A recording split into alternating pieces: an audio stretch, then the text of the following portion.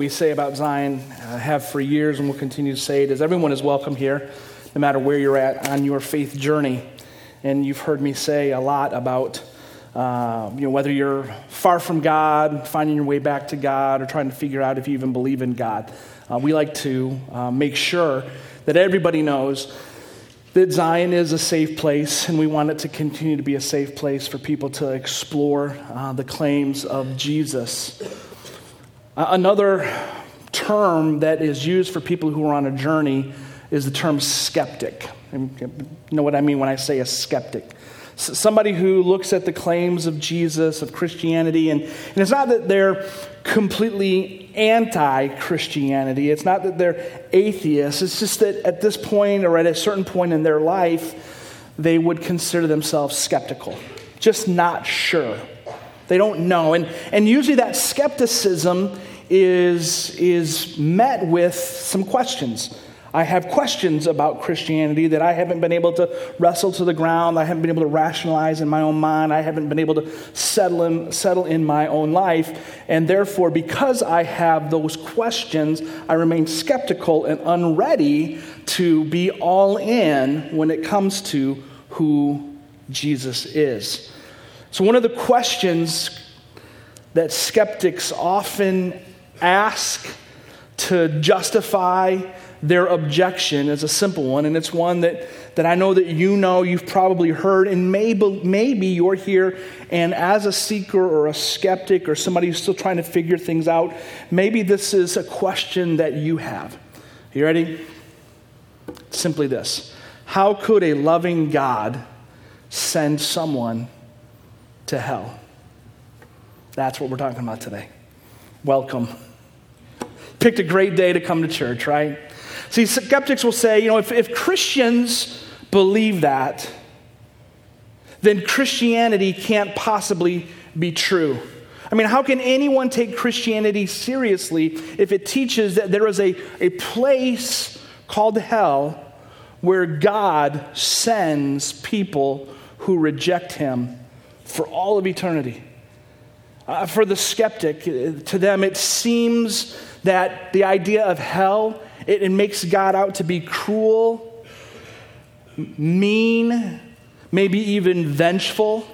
That there's this being who delights in torturing people who don't believe. For some skeptics, they conclude that it just doesn't seem fair. The idea of hell just doesn't seem fair. You've heard the phrase, the punishment exceeds the crime, right? The punishment exceeds the crime when I think about hell. So therefore, I have these objections. When I think about people in my life that I'm praying for, people that I care about, that I want to meet Jesus, this is one of their biggest questions. This is where their skepticism really gets ratcheted up.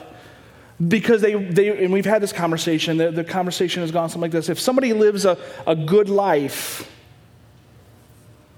goes to hell, but then somebody can live a wicked life, but on their deathbed turn to Christ and get to go to heaven, and this person, a friend of mine's mind, they would say that just doesn't make sense. It doesn't add up. It doesn't seem fair. This morning, my thoughts, this message, isn't directed toward those who have yet to embrace Christianity. So I'm not thinking of them as we unpack the text. Today, I'm thinking of those who claim to be following Jesus, which I would imagine is most of us in this room, but fall into one of several categories. Category one is, I believe in Jesus, but I don't believe in hell. That was God 1.0 stuff. That was Old Testament. Now God, I read somewhere that God is love, and I'm just going to focus on love, love, love. And I think that God's love means that there can't possibly be a place called hell. Or category two, you believe in hell. You kind of say, yeah, I know it's there, but you don't think about it. much, if at all. And let me just speak to you, right? I get it. I mean, why would we spend a lot of time thinking about a place that we're never going to go, right? Why would we spend time thinking about a place that we're not going to end up? But here's what I'm convinced of. If we'll think correctly about hell and think more often about it, it may, or it should, deepen our burden for other people. And then there's a third category of believers that would say this, that the fact that there is a hell has caused me or is causing me to experience a type of crisis of faith. Like when I think about hell, yes, I believe in Jesus, I believe in the gospel, but man, that the whole idea of hell it creates in me this crisis. You see it as a problem. C.S. Lewis said this. He said, "There is no doctrine which I would more willingly remove from Christianity than this," the idea of hell, "if it lay in my power." My hope today, my prayer, my desired outcome for this message is very simple. Is that we, as God's people, would see God's heart behind why hell is real. That's my goal. If you have your Bible open to Luke 16, we're going to look at a story that Jesus told. And before we get to the story, I want to just kind of say a couple more things. Our experiences shape our views, right? We've talked about that. The experiences that we've had in life shape our worldview, our view of how life ought to be. Well, again, we know it's true in a lot of different arenas. I'll keep it real simple. Sports. Your experience with sports shape your views. If you grew up in a home that loved the Steelers, with that love of the Steelers comes a hatred of the Ravens. Right? And all Steeler fans said, Amen. Right? You didn't grow up intentionally hating the Ravens, but because of your experience of growing up in a Steeler home, it just shaped how you viewed black and purple. Right? The same is true when it comes to stereotypes. Again, whether it's stereotypes about people, whether it's stereotypes about politics, whether it's stereotypes about other things in life, our experiences shape our views with everything. And why do I say that? Well, now let's carry that same idea over to the Bible, okay? Let's carry the same idea over to the text. And write this down if you've never thought about it, this is true. How we are introduced to a text shapes how we view it. And so now every time you read certain stories in the Bible, every time you read certain passages in the Bible, there are images, there are things that come to mind, especially when it comes to like gospel stories or Old Testament stories. And those images are based on what you saw and heard probably in Sunday school class. And to me, a lot of stories in the Bible, in my mind's eye, look like flannel graph.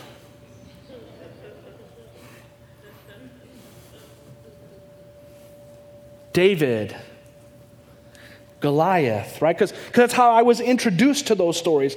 I was introduced to them by a dear saint in a basement Sunday school class, and I was taught those stories through her lens, her view, her filter. And as I was introduced to stories, that shaped how I see them. Okay, and when it comes to hell.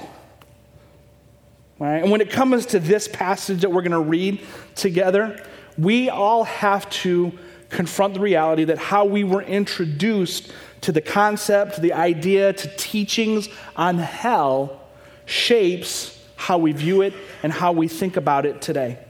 And I'll tell you how I was introduced to hell?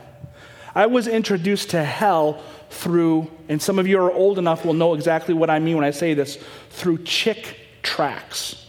How many of you know what I mean when I say Chick gospel tracts? They were little booklets, okay, that were evangelistic in nature, and they were high in shock value. Like they were if you wanted to shock people about hell, you could hand them one of these little gospel booklets and you could turn the pages.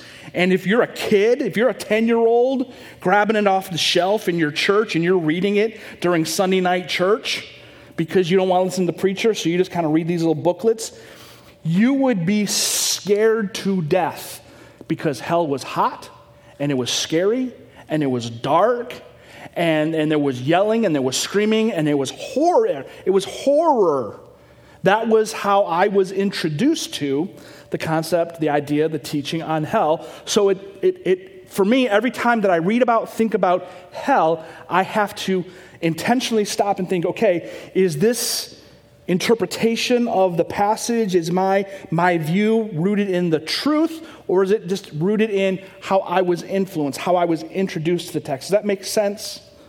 All right? And I say that because I think it's important for a lot of us, based on how we were introduced to this idea, this place called hell. See, scare tactics were never Jesus' style. All right? Scare tactics were never Jesus' style, but Jesus never shied away from the topic of hell. He never shied away from it. As a matter of fact, and you've heard preachers say this before, Jesus talked more about hell than he did about heaven. All right? So, all that kind of as a framework, I'm going to go ahead and read this story that Jesus told in Luke chapter 16. And here's one of the aha moments for me, even as I unpack this. Is this story in Luke 16 a real story? Did this happen? Or is this one of Jesus's many parables? Is he using this story to teach us not the nuts and bolts, not the specific inner workings of hell, but to teach us something bigger? Give us a bigger view to think about when it comes to hell. I was taught growing up that because a man's name was used in the story, therefore it wasn't a parable, but this is a real life incident. I'm not convinced of that any longer. And I'm not going to get into why I'm not convinced of that any longer, but I think the reason that Jesus uses a man's name specifically in the story is intentional and purposeful because of what he's trying to communicate through this story. And I'll flesh out some of this as we work through it. But I just want to read the story. Some of you, automatically, you're going to go back to a church basement or maybe the back of a church as a kid looking at a Chick tract as I read this story. So here's what Jesus said. Luke chapter 16, starting in verse 19. There was a rich man who was clothed in purple and fine linen, who feasted sumptuously every day. And at his gate was laid a poor man named Lazarus, covered with sores, who desired to be fed with what fell from the rich man's table. Moreover, even the dogs came and licked his sores. The poor man died and was carried by the angels to Abraham's side. Again, I'll stop right here. Think heaven. When we talk about Abraham's side, some of your Bibles might say Abraham's bosom. They would have understood this to be what we think about when we think about heaven. The rich man also died and was buried, and in Hades, some of your versions say hell. Again, that's what we think about, right? Being in torment, he lifted up his eyes and saw Abraham far off and Lazarus at his side. We'll talk about why Abraham's in this story in a minute. And he called out, "Father Abraham, have mercy on me, and send Lazarus to dip the end of his finger in water and cool my tongue, for I am in anguish in this flame." But Abraham said, "Child, remember that you in your lifetime received your good things, and Lazarus in like manner bad things. But now he is comforted here, and you are in anguish. And besides all this, there between us and you a great chasm has been fixed, in order that those who would pass from here to you may not be able, and none may cross from there to us." And he said, "Then I beg you, Father, to send him to my father's house, for I have 5 brothers, so that he may warn them, lest they come into this place of torment." But Abraham said, "They have Moses and the prophets. Let them hear them." And he said, "No, Father Abraham, but if someone goes to them from the dead, they will repent." He said, "If they do not hear Moses and the prophets, neither will they be convinced if someone should rise from the dead." How many of you have already an image in your head of this story because you've heard it preached, you've heard it taught? Anybody? Anybody that's the first time you've seen this in the Bible and you're like, "Oh my goodness." Right? Some? Okay, all right. So in the story, we are introduced to 2 main characters, the rich man and a guy named Lazarus. So let's make some observations. Let's start with the rich man. Well, what do we know about him is that the rich man is very religious. Now, it's interesting, and we won't look there, but back in verse 14, gathered in the crowd that day, in Luke says in verse 14 that there were Pharisees present. So again, some of this story, some of this was, I believe, for the sake of the Pharisees who were in the crowd. All right, these religious people who were in the crowd, they needed to hear what Jesus is saying in this story. But then if you look down in verse 24, he refers to Abraham, again, the father of the Jewish nation, which, again, they would have connected the dots that Jesus is trying to communicate that this rich man was a good Jew. That Father Abraham is part of the story. They would have connected. Jesus is trying to say this man is a good Jew. He was moral. He followed the rules. He was a decent guy. Yet his religion never made a change in his lifestyle. Why? Well, probably for a lot of reasons. But if you read the first part of the story was the fact that the rich man ignored the needs of the poor guy. The rich man ignored Lazarus. He walked by him. He ignored him. He ignored the fact that Lazarus was begging for food. There's something else about the rich man. He's very, very rich, right? He's very rich, but we aren't given his name. And I think this is a brilliant on Jesus' part. Now, this is not original with me. I got to give credit to Tim Keller for pointing this out, because Tim Keller, pastor out in New York City, he's brilliant and I'm not. So he pointed out that perhaps the reason, and if this was Jesus' reason for doing this, brilliant storytelling on Jesus' part. The reason why he didn't use a name for the rich man was because he wanted to emphasize that for him, his money was his identity. That's where he found his identity. His identity was in his money, and hence the reason why in the story you have the rich man not given a name, but he does use a name for Lazarus.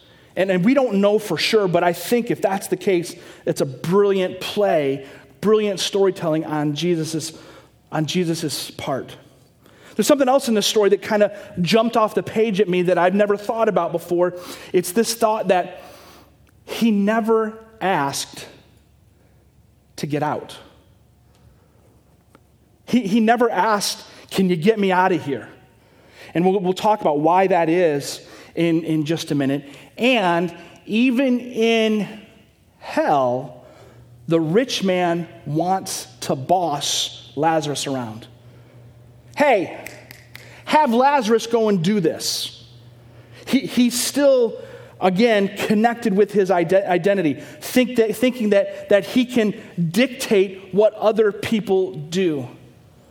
So the point really is kind of, I think this, that those who were there listening, they would make this conclusion about the rich man, that his morals were right and his money was overflowing.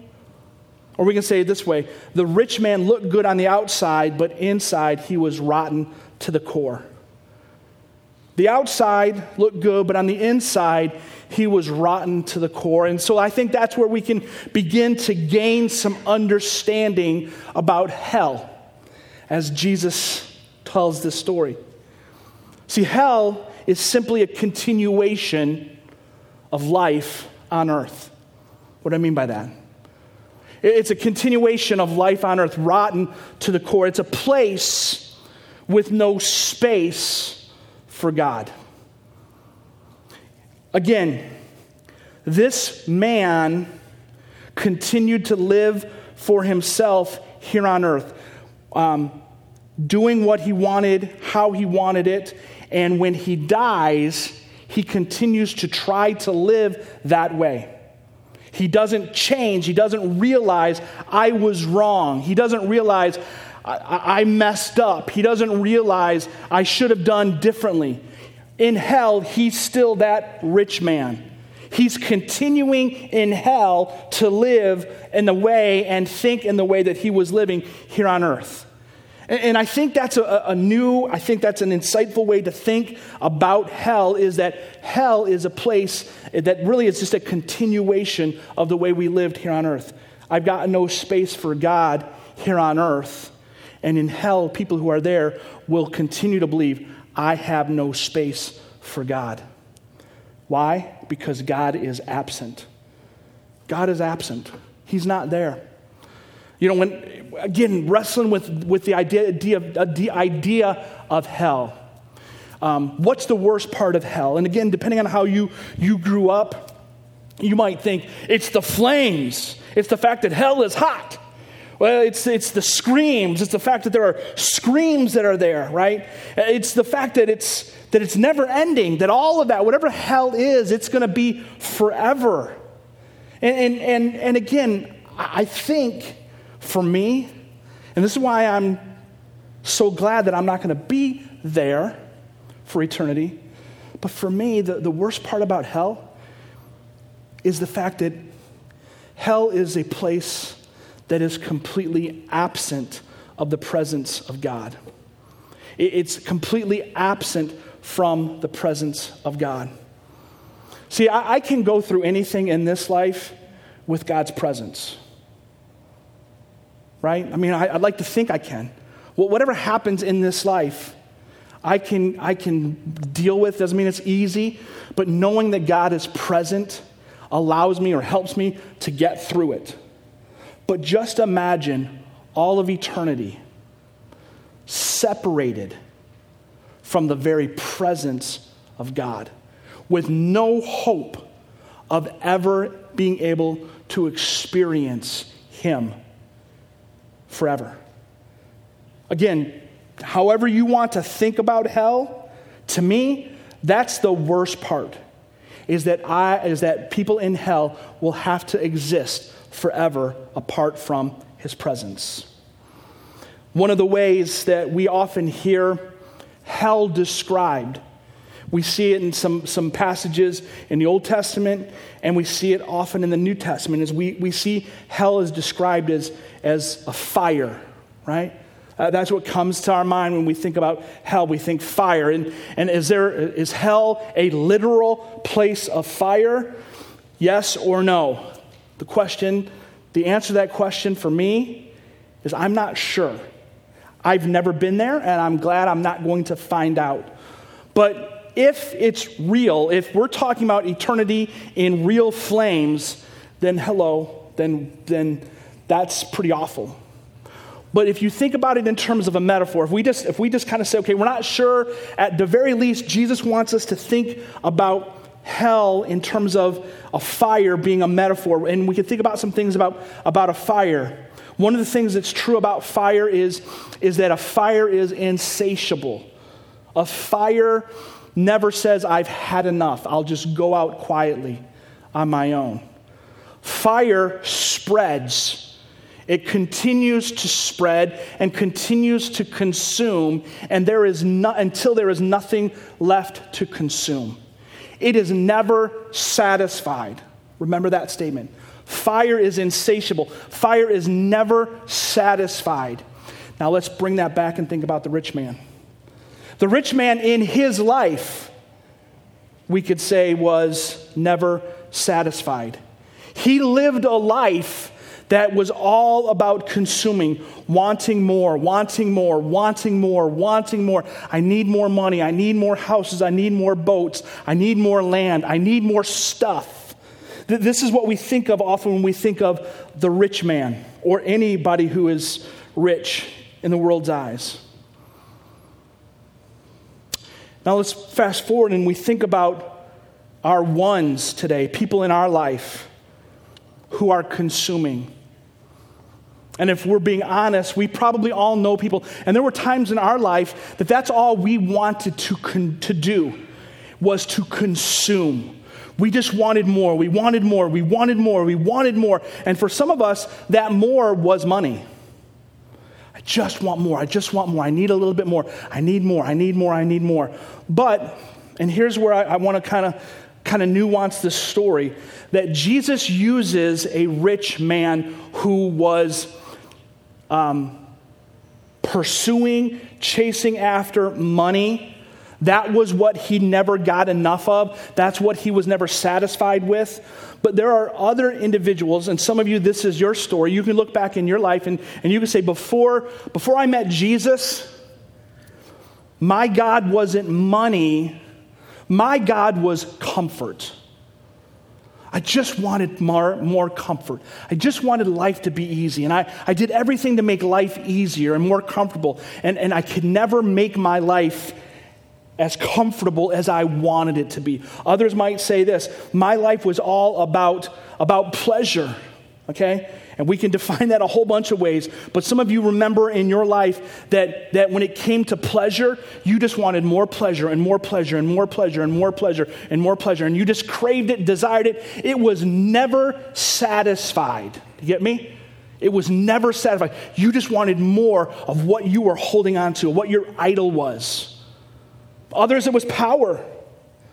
Some, for your story before Jesus, was, I just wanted more power. I just wanted more power. I wanted more popularity. I wanted more praise. I wanted more. And for you, there was something in your life that was never satisfied. It was all consuming, and you just wanted more of it. And listen, today, that's where some of our ones are. They want something. And that something that they're chasing after, they can't get enough of. And when they get some of it, they conclude it's not enough. They get more money, they say it's not enough. They get more comfort, and they say it's not enough. They get more pleasure, and they say there's not enough. They want more control, and they say it's not enough. They get more connections, whatever, and they say it's not enough. And listen, one of the things about hell that is so awful in my mind is that mentality that you have here on earth when you die. When I talk about hell being a continuation of life here on earth, is that when you cross over into eternity without Christ, that same mentality of wanting more will never be satisfied. It'll never be fulfilled. Eternity of just this insatiable appetite for more. I mean, that's awful. Whatever hell is, that's an awful thought. Another word that is often used to describe hell is the word darkness. What is darkness? It's the absence of light. And so again, if we're kind of trying to think with a little bit of nuance, we're trying to think, what was Jesus driving at when he talks about hell being darkness? Is it literal darkness? Could be. Probably is, because of the absence of God. But think about what darkness is. Darkness is what happens when we tell light, we don't want you. Right? Hey, guys, turn out the lights for me. Why? I don't want light. I want darkness. Now think about that when it comes to hell. Hell, in essence, is what happens when we tell God to get out. Get out. Get out. Get out. And for our family, our friends, our loved ones, our neighbors, our ones that we're praying for. Listen, they would never admit, they would never say that they have told God, get out. But in reality, that's what they do every single day. That's what they're doing every single day. Get out, get out, get out. They may experience some light now. Theologians call it common grace. Pagans, people who are walking in darkness, will get glimpses of light. The joy of a child, the pleasure of a good meal, right? The thrill of good news, right? That's common grace. But by and large, our family, our friends who haven't yet repented and believed the gospel, they're saying every single day, God, get out. And one day, hell is God accommodating their desire for him to get out. And when he says, I'm out for all of eternity, that's darkness, because it's the absence of God's presence. See, C.S. Lewis said it a whole lot better than I'm about to say it. But he said this, that we have a choice. We can say to God, your will be done now, or God will say one day, your will be done in eternity. That's where it's at. Let's pray that our ones would choose his way over their own. People hear me talking about hell and hear as believers, this talk of hell, and they say, I don't understand. I mean, isn't God for us? Isn't God for us? Isn't he on our side? Yes, he is. He takes no pleasure in the reality of hell. His desire has been and will continue to be that all should repent and not perish. That's what the cross is all about. It's a demonstration of his love for us and his desire that all would repent. I mean, even in this parable, if you go back and look at verse 25, that we see this imagery that God is tender-hearted. He calls the rich man child. It's the word teknon. He cared about the rich man. And listen, and he cares about your one. He cares about you. He cares about us. Well, then why did he make hell? I mean, that's a question, right? That's an honest question. Why did he make it? I'm going to say something that's super counterintuitive to answer that question. Why did God make hell? You ready? Love. It's counterintuitive. Let me explain. For there to be love, there has to be the opportunity to reject it and resist it. For there to be a relationship that experiences love, there also has to be an opportunity for one person to say, I don't want it, I reject it, I'm walking away from it. And so God is God, and the way he set up the universe is he designed this world, and he designed us with the capacity to choose. The fact of the matter is, it would be unloving if he didn't put inside of our DNA, inside of our being, if he didn't put the opportunity for us to say no to him, to resist and reject him. And the implication is this: as much as we may not like it, God designed the universe so that when somebody says to God, get out, he'll accommodate them. Okay. He honors that request. So therefore, we can say it this way, and this is more than just preacher talk. This is, I think, a good theological framework. All right? We can say theologically that God doesn't send anyone to hell. We send ourselves.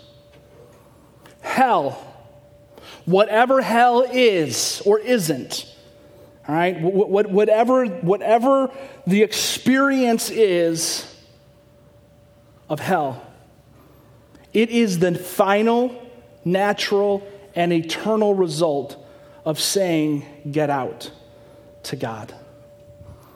It's what happens when you say, get out to God. And again, this still causes us to lean in and say, but Trent, hell makes it seem like God is angry. I can't get over that. That hell, it just makes God out to be this angry, like, ogre. Let me be clear this morning. God is angry. God is angry at sin. But his anger is like that of a parent. It's a loving anger. Parents, you ever get angry at your kids? Now again, this isn't a parenting sermon, so I'm not talking about getting mad at your kids when they spill their milk, or forget to do their chores, right? I'm not talking about that, but like when your kids lie, does that make you angry? When they cheat, when they steal, they ever steal, right? Is it okay to get angry, to feel like I'm upset, I'm angry about this? Yes, because you know the kind of consequences that come to your children if they continue to lie, to cheat, to steal. You know that those traits, if they become ingrained in them, will eventually destroy them when they get older. So as a parent, you get angry and you deal with that situation with your kids. His anger is a righteous anger. And when we talk about righteous anger, what are we talking about? Righteous anger, sometimes we say, well, it's anger without sin. And yes, that's part of it. And we need to learn how to get angry, be angry at sin without sinning ourselves. But righteous anger really literally means that God has the right to be angry. He has the right to be angry at our sin. And I get it that it's hard to grasp, that idea of the righteous anger of God. I get it. It's hard. So let me try to explain. Some would say, I get that Hitler is in hell. I get that Bin Laden is in hell. I mean, they are truly evil people who definitely deserve it. What I don't get is I just don't get that God would ever send decent people there. Good guys, good gals, people who just tried to do the right thing. I just don't get it. Well, the essence of sin, we peel it all away. The essence of sin is really a refusal to live under God's authority, right? It's a refusal to live under his authority and a refusal to live for his glory, because that is why we were created. We were created for his glory. We were created to live under his authority. And so it's not enough to say, well, most of the time I don't do really bad things. As a matter of fact, there's a lot of times that I do pretty good things. And then at the end of the day, say, but I'm not living under his authority and I'm not living for his glory. But I still do some good stuff. This might not be the best way to illustrate it, but let me give it a shot. Imagine there's a guy who's having an affair on his wife. Pretty bad, right? Anybody would argue that that's bad? That's a bad thing. But what would happen if, like, on his way, he goes to the hotel to meet her, on his way up to the room, he gives the bellboy a tip? Is tipping the bellboy a good thing? Sure it is. But it doesn't minimize what he's in the middle of doing, right? He could tip the bellboy every time he shows up at the hotel. It still doesn't justify what he's doing.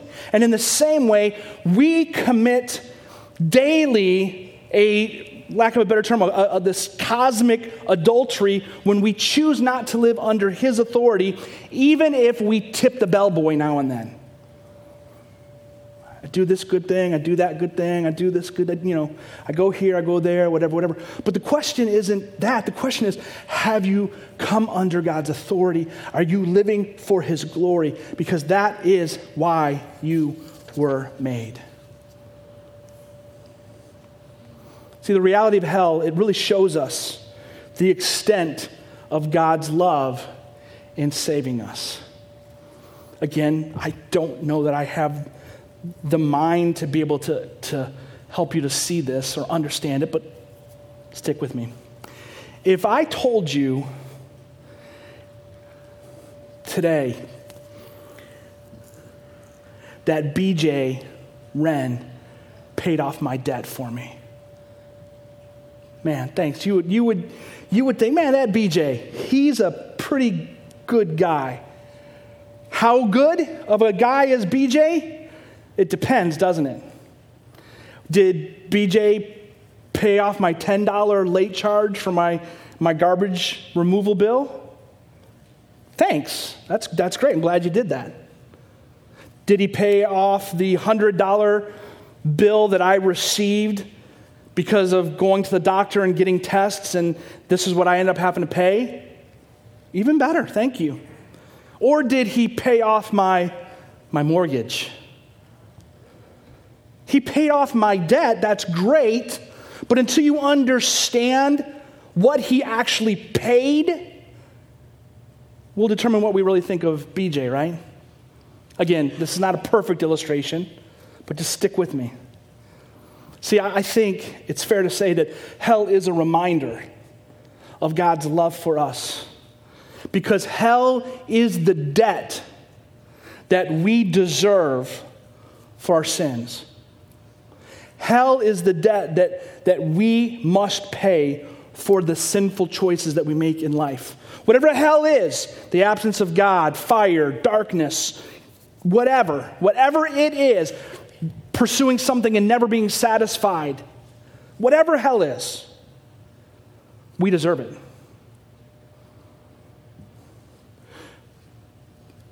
But when we think of hell and we let it take us to the cross, now when I look at the cross and I think about Jesus' sacrifice for me, when I think about his shed blood, it's a reminder of what he rescued me from, of the debt he paid so that I wouldn't have to pay it. So hell is a way for us to think about just how much God loves us. Yeah, but at the end of the day, Trent, I'm even hearing it today. I appreciate the fact that you're trying to resist scaring us, but you're kind of scaring us a little bit. And isn't coercion not what God wants? And I would say, yeah, I would think that God doesn't want us to scare. He doesn't want us to manipulate people when we talk about hell. All right? And I think God would agree. If we go back in the story, the rich man wants to send somebody back from the dead to warn his brothers. Look again at verse number 31. Abraham says, if they do not hear Moses and the prophets, neither will they be convinced if someone should rise from the dead. Abraham says that even if I sent someone from hell to warn them, they wouldn't listen. That would do it for me, though. Right? Somebody comes and knocks on my door, I just showed up from hell. I'm listening, right? But Abraham says, that's not it. What does Abraham say? Well, if you let your eyes go back up a little bit more into verse 29, Abraham said, they have Moses and the prophets. Let them hear them. What's he saying there? What is Moses and the prophets? Again, the Jewish hearer in that moment would have simply thought about the scriptures. They have the scriptures. Let the scriptures be enough. We don't have to scare people. Just tell them the truth. The truth about God, the truth about grace, the truth about his love, the truth about forgiveness. The truth about the hope that we have offered to us because of Jesus. Because only when we experience the true nature of God's love will our heart be transformed and create a heart that learns to love and trust God. That ultimately decides, I want to live under his authority. And I want to live for his glory. And again, it doesn't mean that we don't talk about hell. We have to be careful how we talk about it, when we talk about it, why we talk about it. And that's why I think today, for believers, I think it's more important that we sit for a minute in the reality of hell than we go out of here and tell other people about the reality of hell.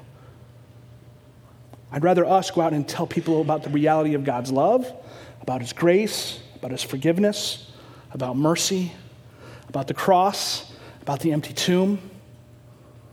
The reminder, I think, is to me. The reminder, I think, is to us that we do have a responsibility to help people who right now are like the rich man. They're chasing after something that will never satisfy them. And if they continue chasing after something that will never satisfy them here on earth, when they cross death's door for all eternity, that same sense of like, I'm not satisfied, I want more, I want more, I want more, it will never be satisfied because that's what fire does. It's insatiable. And when they cross into death's door, they will once and for all say to God, God, get out. An eternity apart from God is God saying, I'll oblige. I'll give you what you wanted. So, as the worship team comes, the message isn't about teaching us to talk more about hell, but it should remind us that people must hear the gospel. They must hear the gospel. And my prayer is that people would come to understand the love of God and embrace that more than, not instead of, but more than his judgment. And the way to help people with that is to talk about Christ, talk about his death, talk about his resurrection. He loves us so that we don't have to endure fire and darkness. He loves us so that one day our friends, our neighbors, and loved ones won't hear God in essence say, your will be done for all of eternity. I'm out. My presence is gone forever.